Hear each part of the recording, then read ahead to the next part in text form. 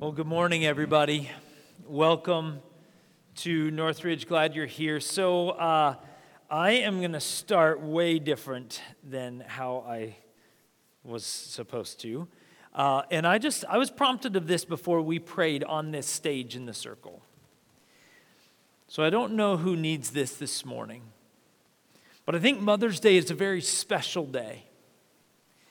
And it's not just because we get to honor mothers. I think it's because we get to honor the fact that people matter. And I don't know, some of you may have walked in here, and this is your reality. This was a great week. Like, man, it was full. It was amazing. Like, it just went kind of how you wanted it to, and you just feel amazing. You feel loved. This is a great week for you, and that's awesome. But some of you walked in here and you put on a good face today. But if you were going to be honest, you felt a little bit like what Laura was talking about. You feel like an imposter. You feel like you don't measure up. And so I just want you to know, before we jump into the stuff today, that God loves you. Deeply, desperately, and completely. For some of you, this is a great day. For some of you, this is one of the hardest days you have to face this whole year. And I just want you to know, God loves you. You are seen. You are known. And so if you don't feel loved and you don't feel known, just know that that's a lie that somebody else told you, or maybe you're telling yourself, because God loves you and we love you. We see you. I love you guys. All right. That was way off from where we were starting.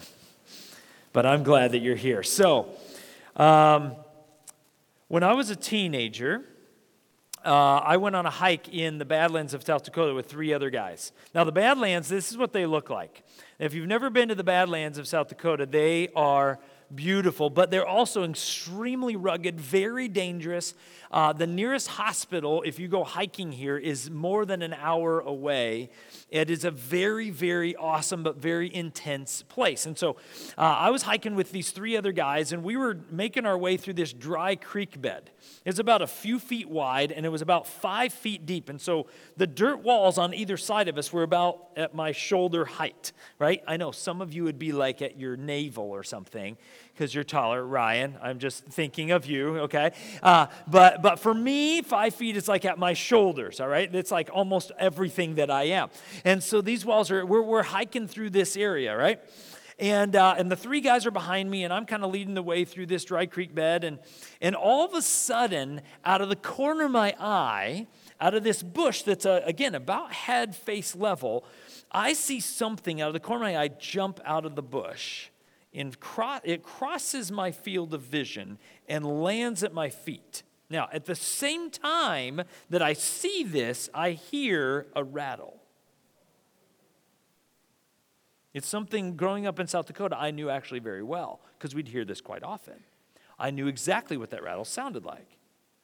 And I saw this thing jump out, and I heard the rattle, and so my eyes and my brain told me, you need, for self-preservation purposes, to do something. And so all of this that I'm explaining to you, of course, happens in like 2 seconds.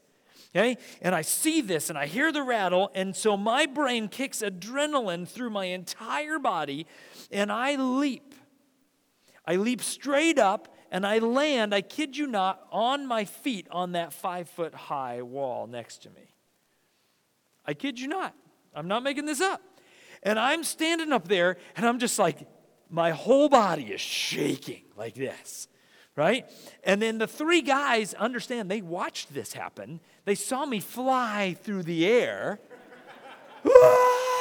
And I land on my feet, and they think it's both amazing and hilarious. So the 3 of them are just back there laughing at me, right? Until they see the snake, and then they're like, oh, and then they climb out, right? And they're up there with me.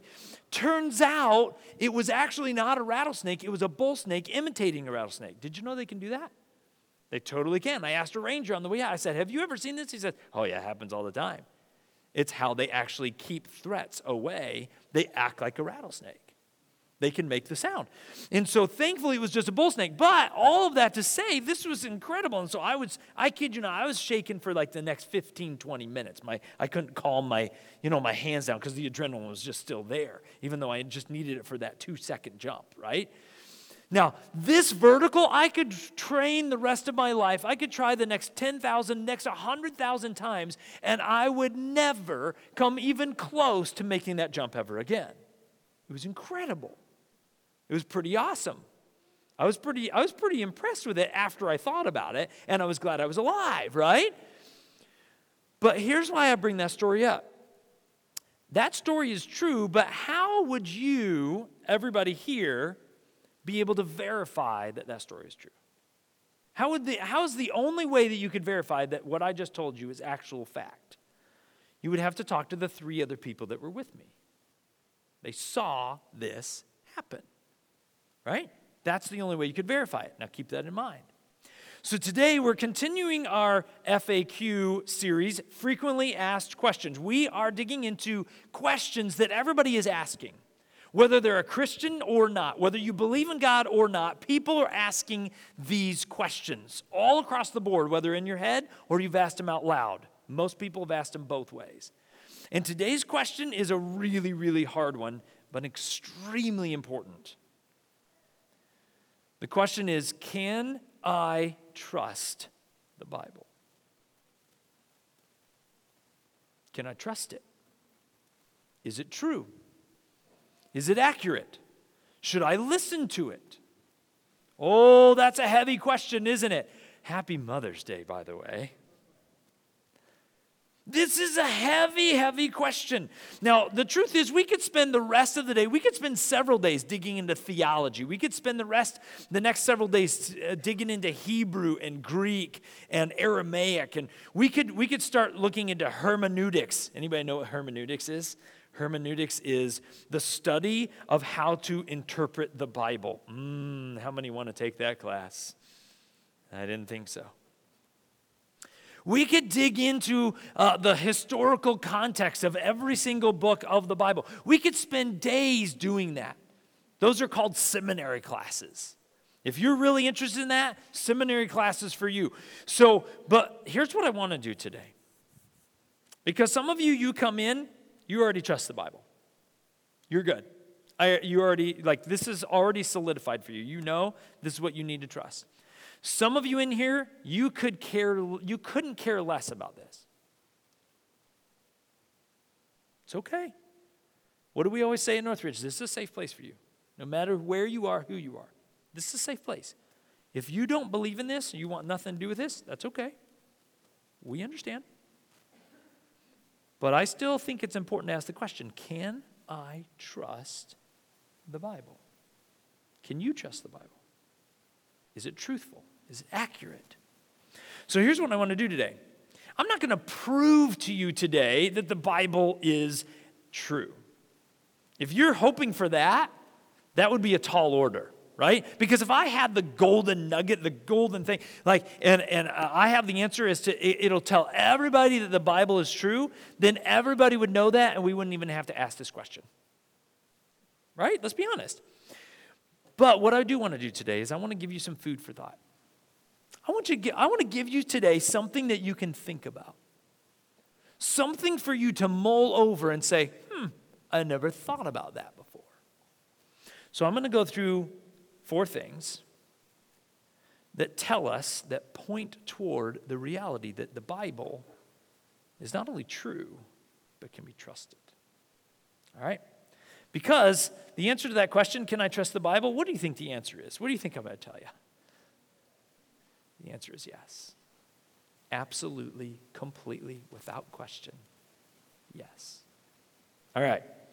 So before I get into the 4 things, I don't know if you've ever thought about this, but the words in this book are thousands of years old. Sometimes we don't think about that. Sometimes we read certain words and we're like, yeah, clearly it's thousands of years old. But sometimes we forget, don't we? We forget that this is thousands of years old. Now, just to put this in perspective, we don't even experience things this old most of the time. For example, the United States of America. Did you know that we're only about 250 years old? If you figure like 1776, we declared our independence, we've existed for about 250 years, give or take a few years. Compared to the Bible, we're like an infant. We're like a little baby compared to the Bible. The oldest parts of the Bible are more than 3,000 years old. They were written more than 3,000 years ago. By some dating, it may be 3,500, almost to 4,000 years old. Really, really old stuff. Now, that's really cool, but the truth is, it doesn't matter if you can't trust it. Right? Just me saying the Bible's like 3,000 years old, and you kind of go, yeah, it feels like it. Right? It feels irrelevant. Well, if it's 3,000 years old, but you're like, I can't even trust this thing, who cares how old it is? So I want to talk about why we can trust God's Word, why we can trust Scripture, why we can trust the Bible. All right? So, number one, unity. The Bible is written, 66 books, about 40 different authors. It is written in 3 different languages originally. Now it's translated in hundreds of languages. But it was originally written in 3 different languages, 40 different authors, 66 books, 3 different continents, over the span of anywhere from 1 to 2,000 years. Just consider that. How many of you have read a book recently that was written by 40 different authors over a span of 2,000 years in 3 different languages from 3 different continents? If you've read the Bible recently, you have. Now, what's really cool about this is the Bible has incredible unity with all of those authors, all of those languages, all of that span of time. The Bible is incredibly unified in its message as you go through from front cover to back cover. Let me give you a couple examples of this. So there's this guy named Frank Turek who is an apologist. And he, basically all that means is he defends Christianity. He defends the Bible. And he gives a couple of really interesting points when he's talking about why we can trust the Bible that goes along with eyewitness accounts that we have in Scripture. So let me give you a couple of those things. For example, the Gospels, Matthew, Mark, Luke, and John. Let me ask you this question. Would it be important to you that the Gospels were written soon after Jesus' life, since it's about Jesus' life? Would it be important to you? To me, it would be somewhat important. Like, we didn't go generations and generations and generations, and eventually somebody said, you know what, these are great stories. We should write them down. That's not what happened. The Gospels record Jesus' life, and we know that they were written very early after Jesus' life. Now, how do we know that? So the Apostle Paul wrote a book called 1 Corinthians. He wrote a letter to the people in in Corinth, and it's called 1 Corinthians. In that book, guess what he does? He quotes one of the gospel writers, his name is Luke, when he writes that letter. So here's what we know. And by the way, you could talk to atheists. You could talk to scholars that don't believe in God. They don't believe in the Bible. You could talk to anybody, and they will tell you that the Apostle Paul, we know this, wrote 1 Corinthians in 55 AD. About 20-ish years after Jesus died on the cross, rose from the grave. Okay? He quotes the book of Luke, which means the book of Luke had already been written. Which means the book of Luke was written sometime between 55 AD and Jesus' death on the cross and resurrection from the grave. We're talking about just a few years. It may have been written right after. We're just saying we know that it was in that span of time. Now, let me give you something else. And this is kind of a weird one. Frank Turek talks about this, and you can dig into this if you really want to. But you might want to write this down. But later today, because it's Mother's Day, and I'm sure mothers, you're going to love to do this later. I'm being facetious here. But if you want to dig into this, Google this later. And this Google, here's what you're going to Google. You're going to Google undetermined, catch this, Now, some of you are like, man, I've never Googled this. This is going to be awesome. Undetermined or undesigned coincidences. We'll say undesigned coincidences. Google it. You're going to come up with a definition that you've never heard before. Here's what it will tell you. Undesigned coincidences are when two or more people are giving an account of the same event that they all saw, but they all saw it from different perspectives. Okay? Undesigned coincidences. So, for example, this person is telling the story from what they saw over here, but they missed some details because of their angle or because they just left some stuff out. And then you talk to this person over here, and this person is telling this version of the story, but they add some details that this person over here forgot or they didn't see. And then when you add those two together, guess what happens? It lines them up, and you go, oh, this person's story makes sense now because this person saw this happen over here, and that's why this person did this. And you put those two together, you put all of these things together, and they line up, and it makes a full story. Without these people getting in the room and getting their story straight first. They're undesigned coincidences. These are things that line up in the story without people getting the story straight. This is, by the way, if we have some police officers that are connected to our church, they'll tell you this. If you want to get to the truth and you have several different people that saw what happened or people that might be guilty, might be involved, what are they going to do with all those people? Are they going to get everybody together? Are they going to group them all together and be like, okay, everybody, tell me what happened. Tell me the story. Is that what they're going to do? No way. We all know what they're going to do. They're going to separate them all out, and they're going to say, okay, tell me your version of the story. And then they're going to go over here. Tell me your version of the story. And then tell me your version of the story. And you know what they're going to do? They're going to find the truth. How? Because they're going to line all this stuff up, and they're going to say, everybody said this, and so it points very clearly to this is what happened. Guess what the Bible is? The Bible is God's version of doing the same thing. God allowed so many witnesses to see these different things from all these different perspectives, and they're telling these different versions of the story, and then you line them all up, and they align perfectly. It's amazing. Some would say miraculous, that it even works. The truth is that God's Word, the Bible, has incredible unity. You can line everything up with it, and it's amazing. All right?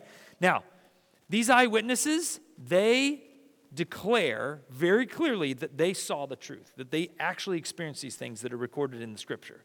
They're not like, I made it up or anything. No, they say just the opposite. They say, we saw these things. I want to read for you what Peter says in one of his letters to a bunch of other brand new Christians. Listen to what he says and declares these things. 2 Peter 1, 16 through 21. Peter says, for we were not making up clever stories when we told you about the powerful coming of our Lord Jesus Christ. He's saying, we didn't just come up with a good story. We didn't just make this stuff up. Okay? We saw his majestic splendor with our own eyes when he received honor and glory from God the Father. The voice from the majestic glory of God said to him, this is my dearly loved Son who brings me great joy. We ourselves heard that voice from heaven when we were with him on the holy mountain. In other words, he's saying, we saw this, we heard this. I'm not making this stuff up. This is not something that we just thought was really cool to tell. We were there. Because of that experience, we have even greater confidence in the message proclaimed by the prophets. You must pay close attention to what they wrote, for their words are like a lamp shining in a dark place until the day dawns and Christ the morning star shines in your hearts. And then listen to what he says here. Above all, you must realize that no prophecy in Scripture ever came from the prophet's own understanding. That's important. Let me read it one more time because it's very important to catch that.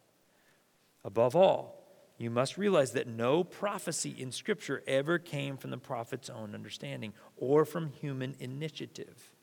No, those prophets were moved by the Holy Spirit and they spoke from God. Here's what a lot of people believe. Some of you in here believe this. That's okay. Like I said, it's a safe place for you to be if you do. But that's not what we believe. We don't believe that this Bible was just written by humans because they came up with some good stuff. I can tell a decent story, like about snakes in the Badlands of South Dakota. I can do that. I can make some stuff up, actually. But that's not what this is. This is not authors saying, how should we package this? How can we make this believable? That's not what this is. A lot of people believe that, but that's not what we believe. What we believe is what Peter wrote here. We believe that this is Holy Scripture. This is the Word of God. This was Holy Spirit anointed. People wrote down the words that God wanted them to write.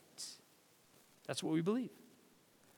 And so we stand on this book, on this word, on this group of books and authors that say, we saw these things happen. They are real. They are true. All right. So the Bible has a lot of unity. The second thing that we see that shows and points to the Bible being true is science and archaeology.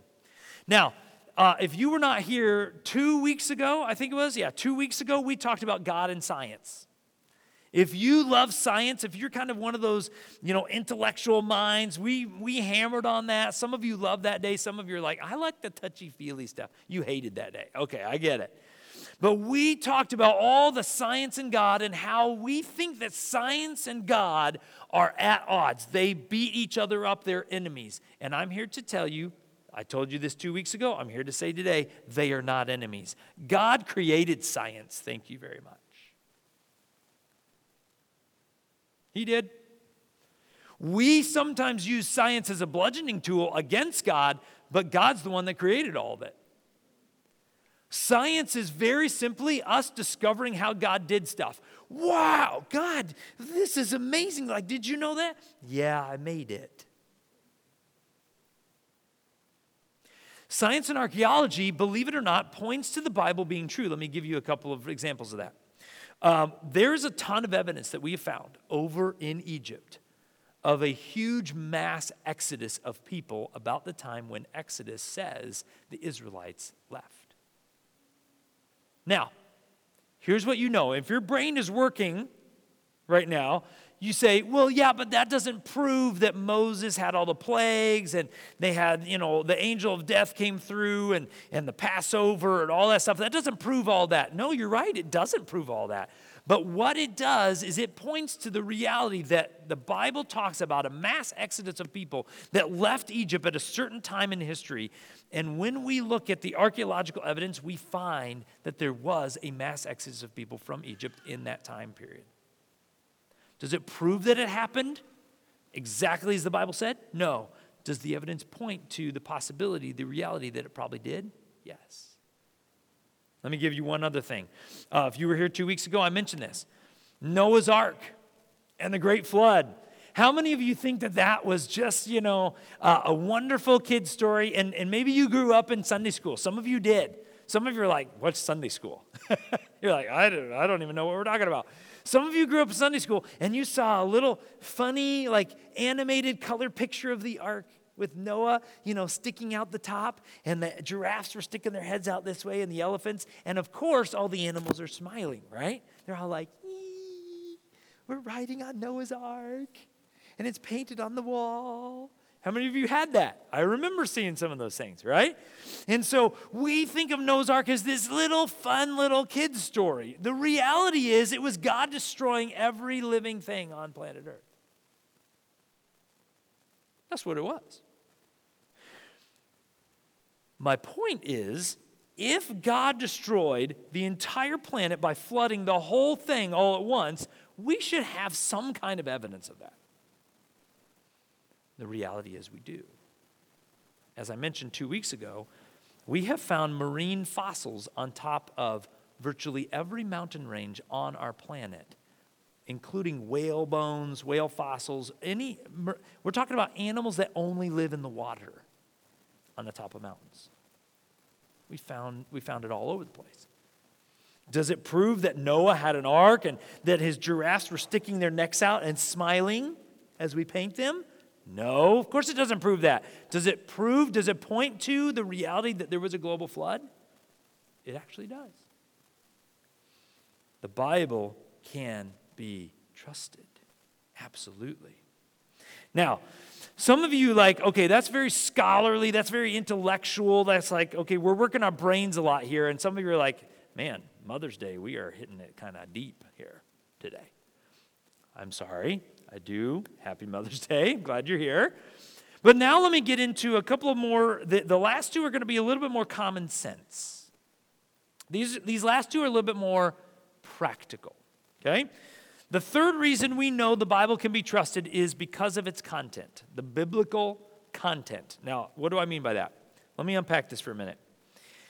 Let's take the Gospels again. Okay, I've been picking on the Gospels a lot today, but Matthew, Mark, Luke, and John. These are 4 books written by 4 different authors talking about the same thing. They're talking about the life of Jesus, what Jesus did, what Jesus said, the miracles he performed, all those things. It's 4 different books from 4 different people about the same person, about Jesus. Okay, that's what the Gospels are. Matthew, Mark, Luke, and John. If you look at the people who wrote those, just think about this. They recorded incredibly embarrassing stories about themselves. Think about it. Some of the writers, they had to talk about how they lost faith. They had to talk about how they failed Jesus. Peter is talked about a lot about how he failed, he was called Satan by Jesus. Oh, that's a good day. Peter failed at walking on water. He was doing it, and then he failed miserably. And then, think about this. All 4 gospel writers either write about this overtly or tell us this kind of subversively. They say that when Jesus was arrested, what did all the disciples do? You guys know what happened. What did they do? They ran.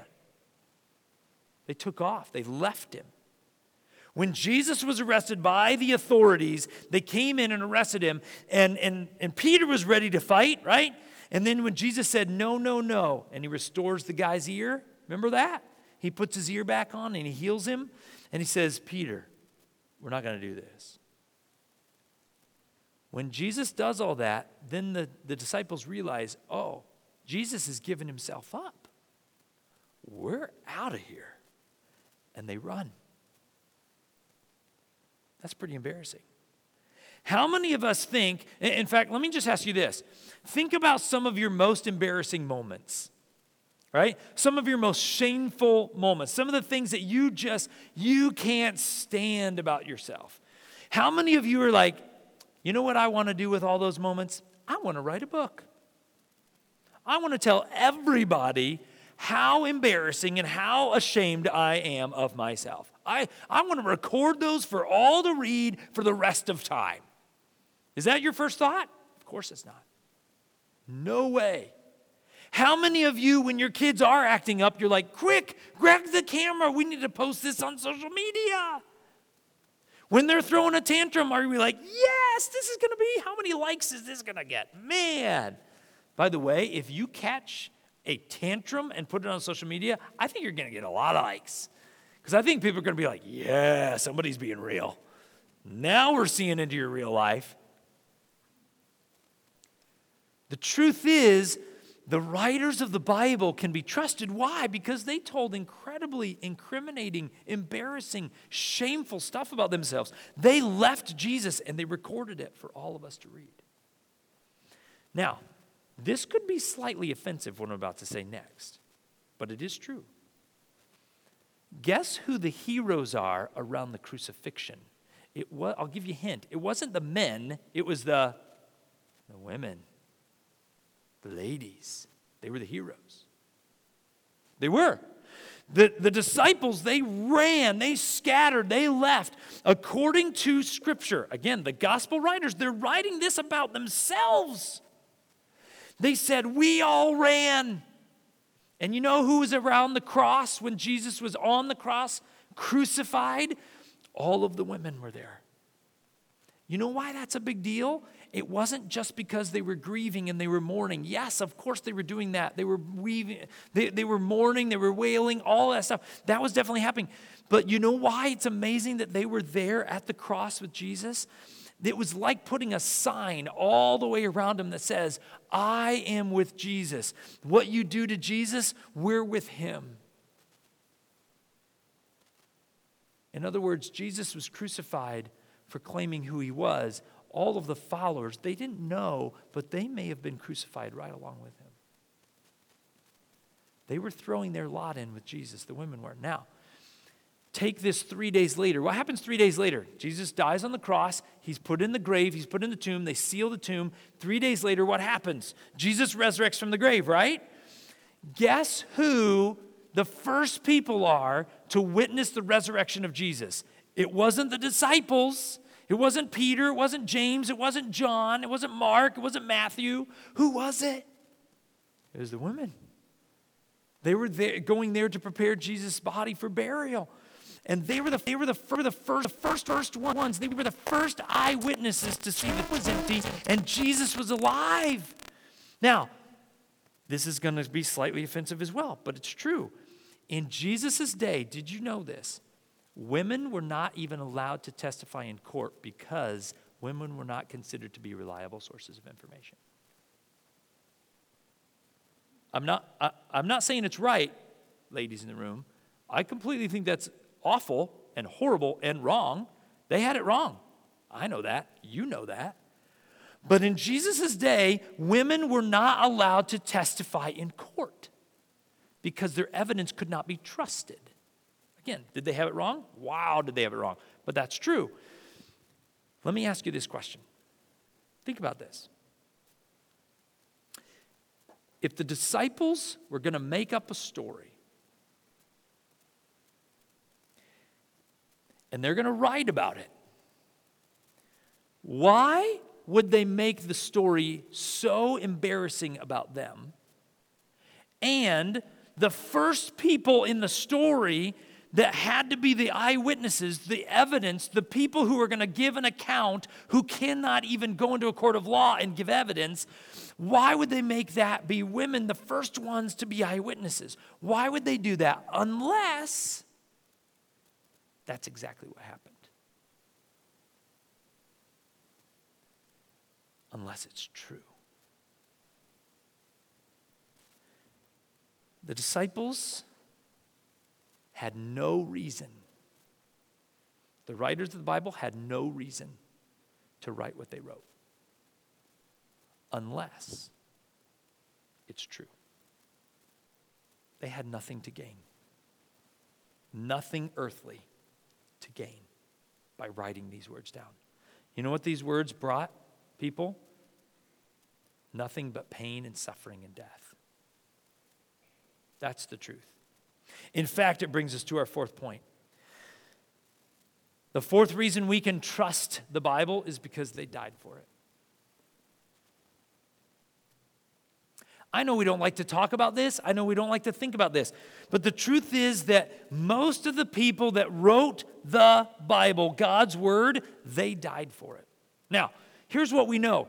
People today die all the time. They are killed for their faith in Jesus. Literally, that's going to happen today. It'll happen tomorrow. It happened yesterday. It happens on a daily basis. People live in other parts. It does not usually happen here.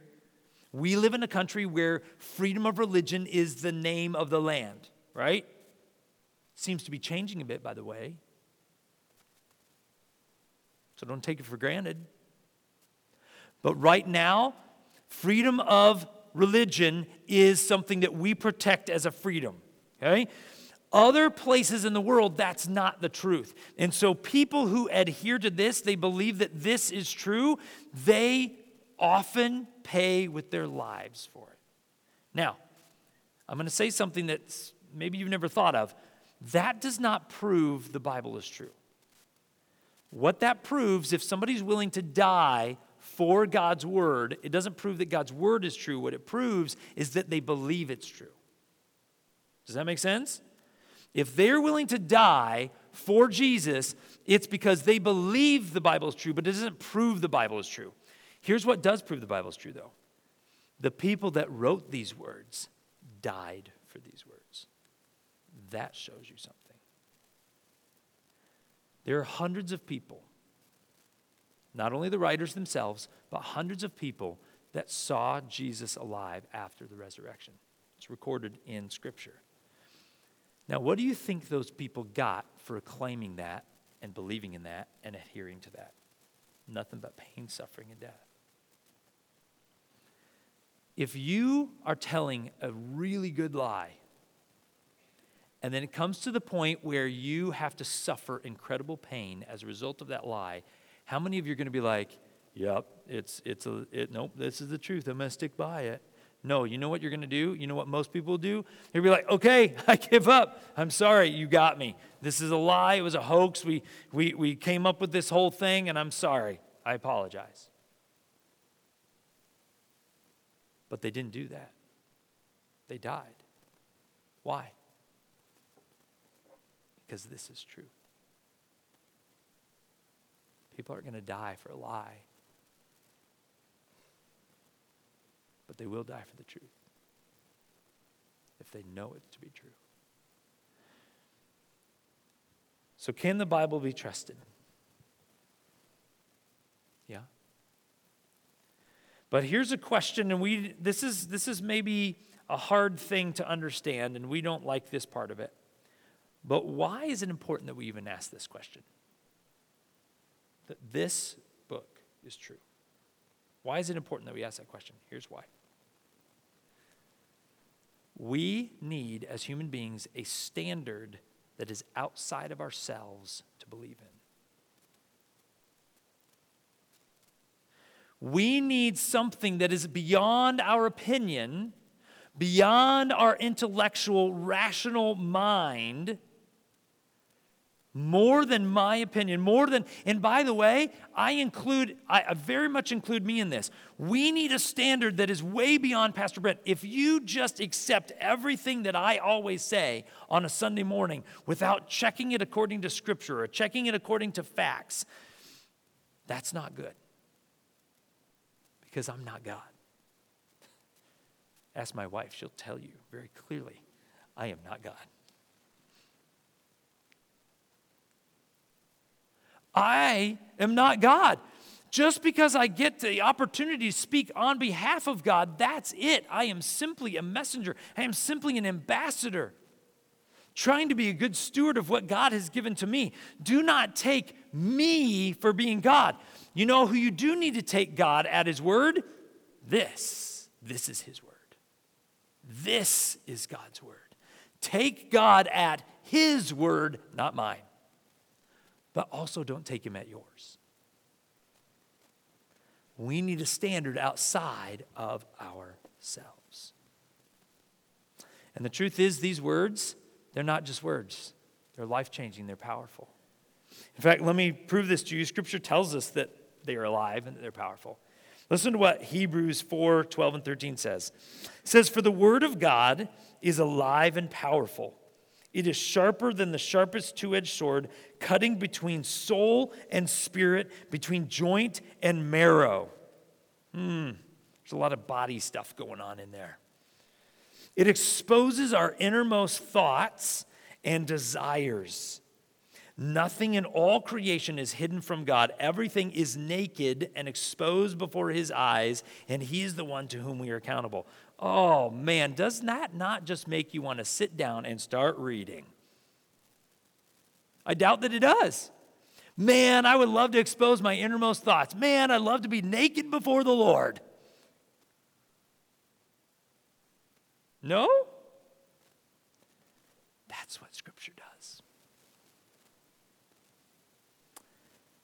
If I were going to be honest, I think one of the biggest reasons, there's two big reasons why we avoid Scripture. I think one is it's intimidating. I mean, you look at this thing, how many of you would just know, I give you this Bible, and you'd be like, I know exactly where I want to go.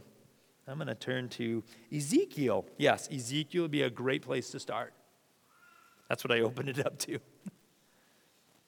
How many of you just like, I don't know.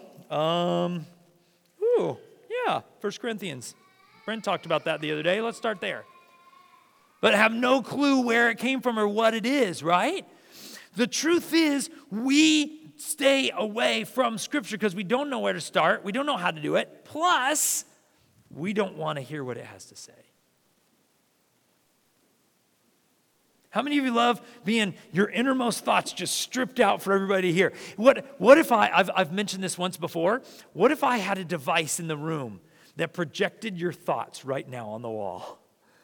How many of you are like, oh, that's a scary thought?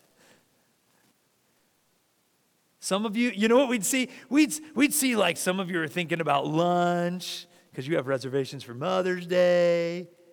You're thinking about the pasta or the chicken or the steak you're going to have in a little bit. Like you're like, well, I wasn't thinking about it. Now I am. Thank you. The truth is, Scripture exposes the truth whether we like it or not. It's one of the biggest reasons you should dig into this, because you will find out who you are, who other people are, and who God is. Let me read one more. 2 Timothy 3:16 and 17.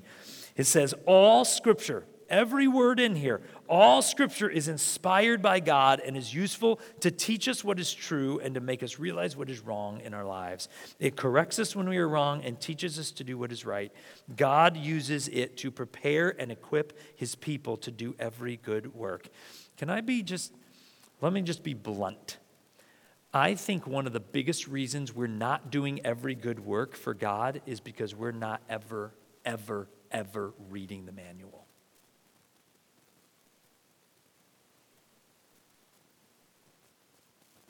I don't think we know what we're supposed to do. I don't think we know how we're supposed to do it.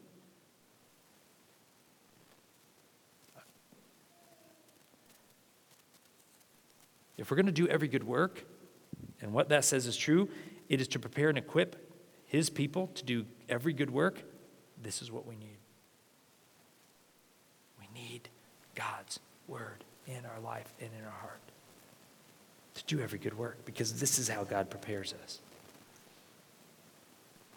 If we follow God, He promises some amazing things. Let me end with a story.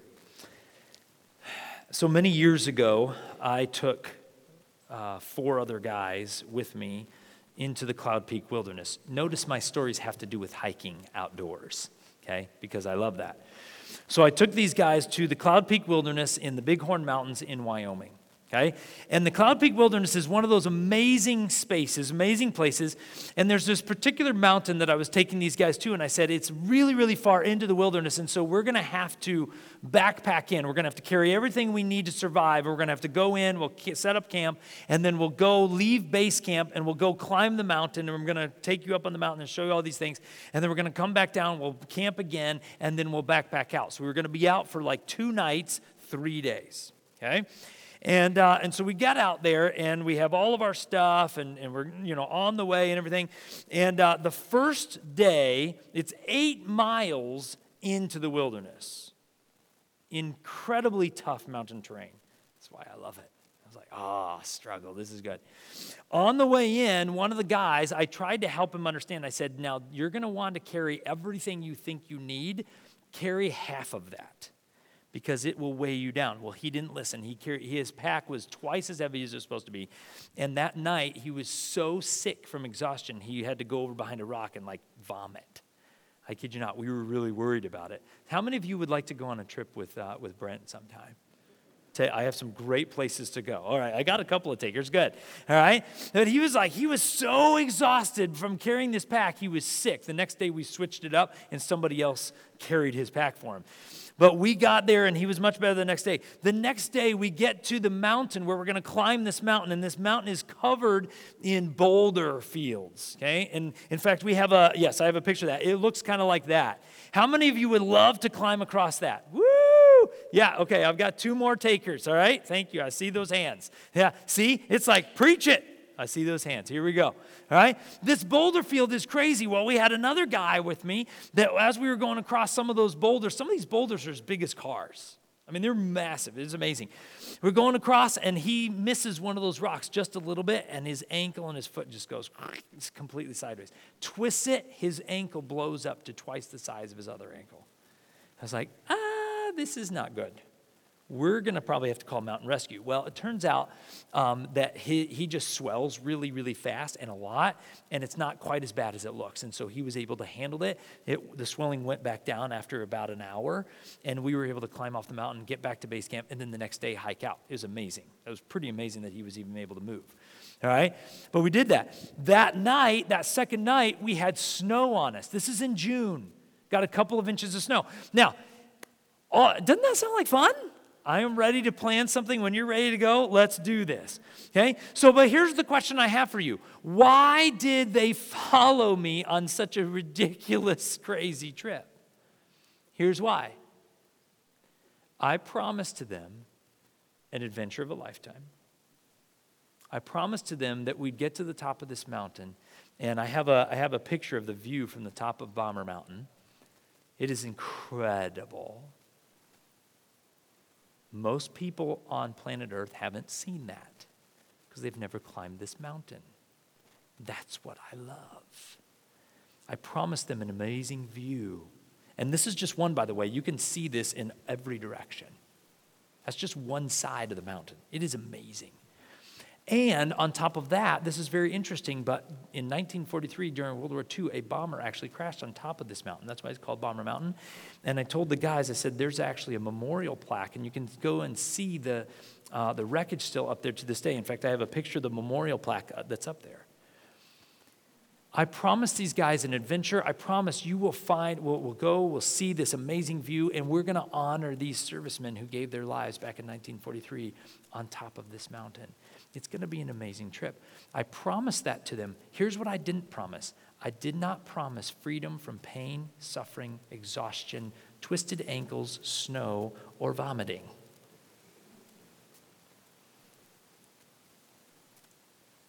I didn't promise that. I did promise it would be worth it.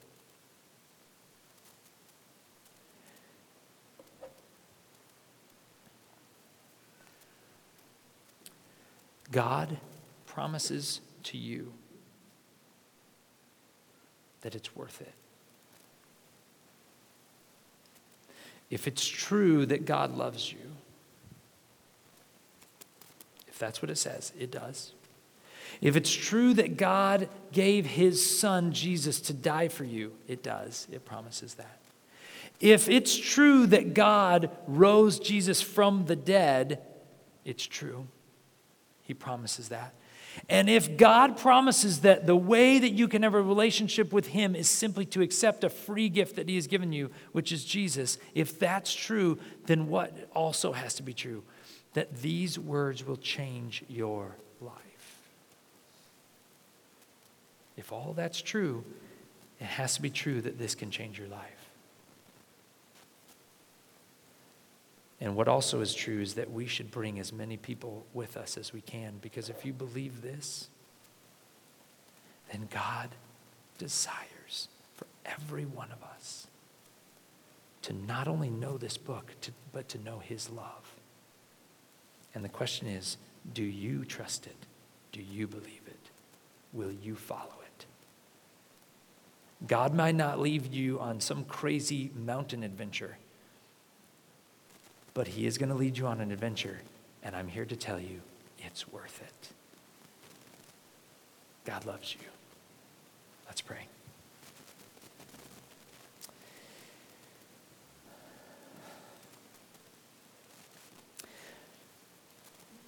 God, we thank you that we can trust your word, that we can trust who you are, that we can trust your love for us. Lord, if there's anybody in here who, you know every heart, you know every mind, you know every person in here, God. I know you do. You see them. You know where they're at. If there's anybody in here who they have wanted nothing to do with you, maybe it's because they've had some pretty awful experiences, maybe with you, with church, maybe with a person. Maybe they just had awful things in their family, and they just don't understand how anyone could love them, let alone you, God. I pray right now that your presence, your voice would speak into them and remind them that they are dearly and completely loved. That the words that you share in your word, in the Bible, are true, that you love us and that you died for us, and that your whole desire is to see new people come into relationship with you because you love them. Help us to know that we can trust you, that we can trust your word, and that we need to know your word so that we know what every good work is that we need to do. I thank you for the opportunity to be together today, to honor mothers today, but also to remember your love for us and that we can trust who you are. We pray this and we ask all of this in your name, Jesus. Amen.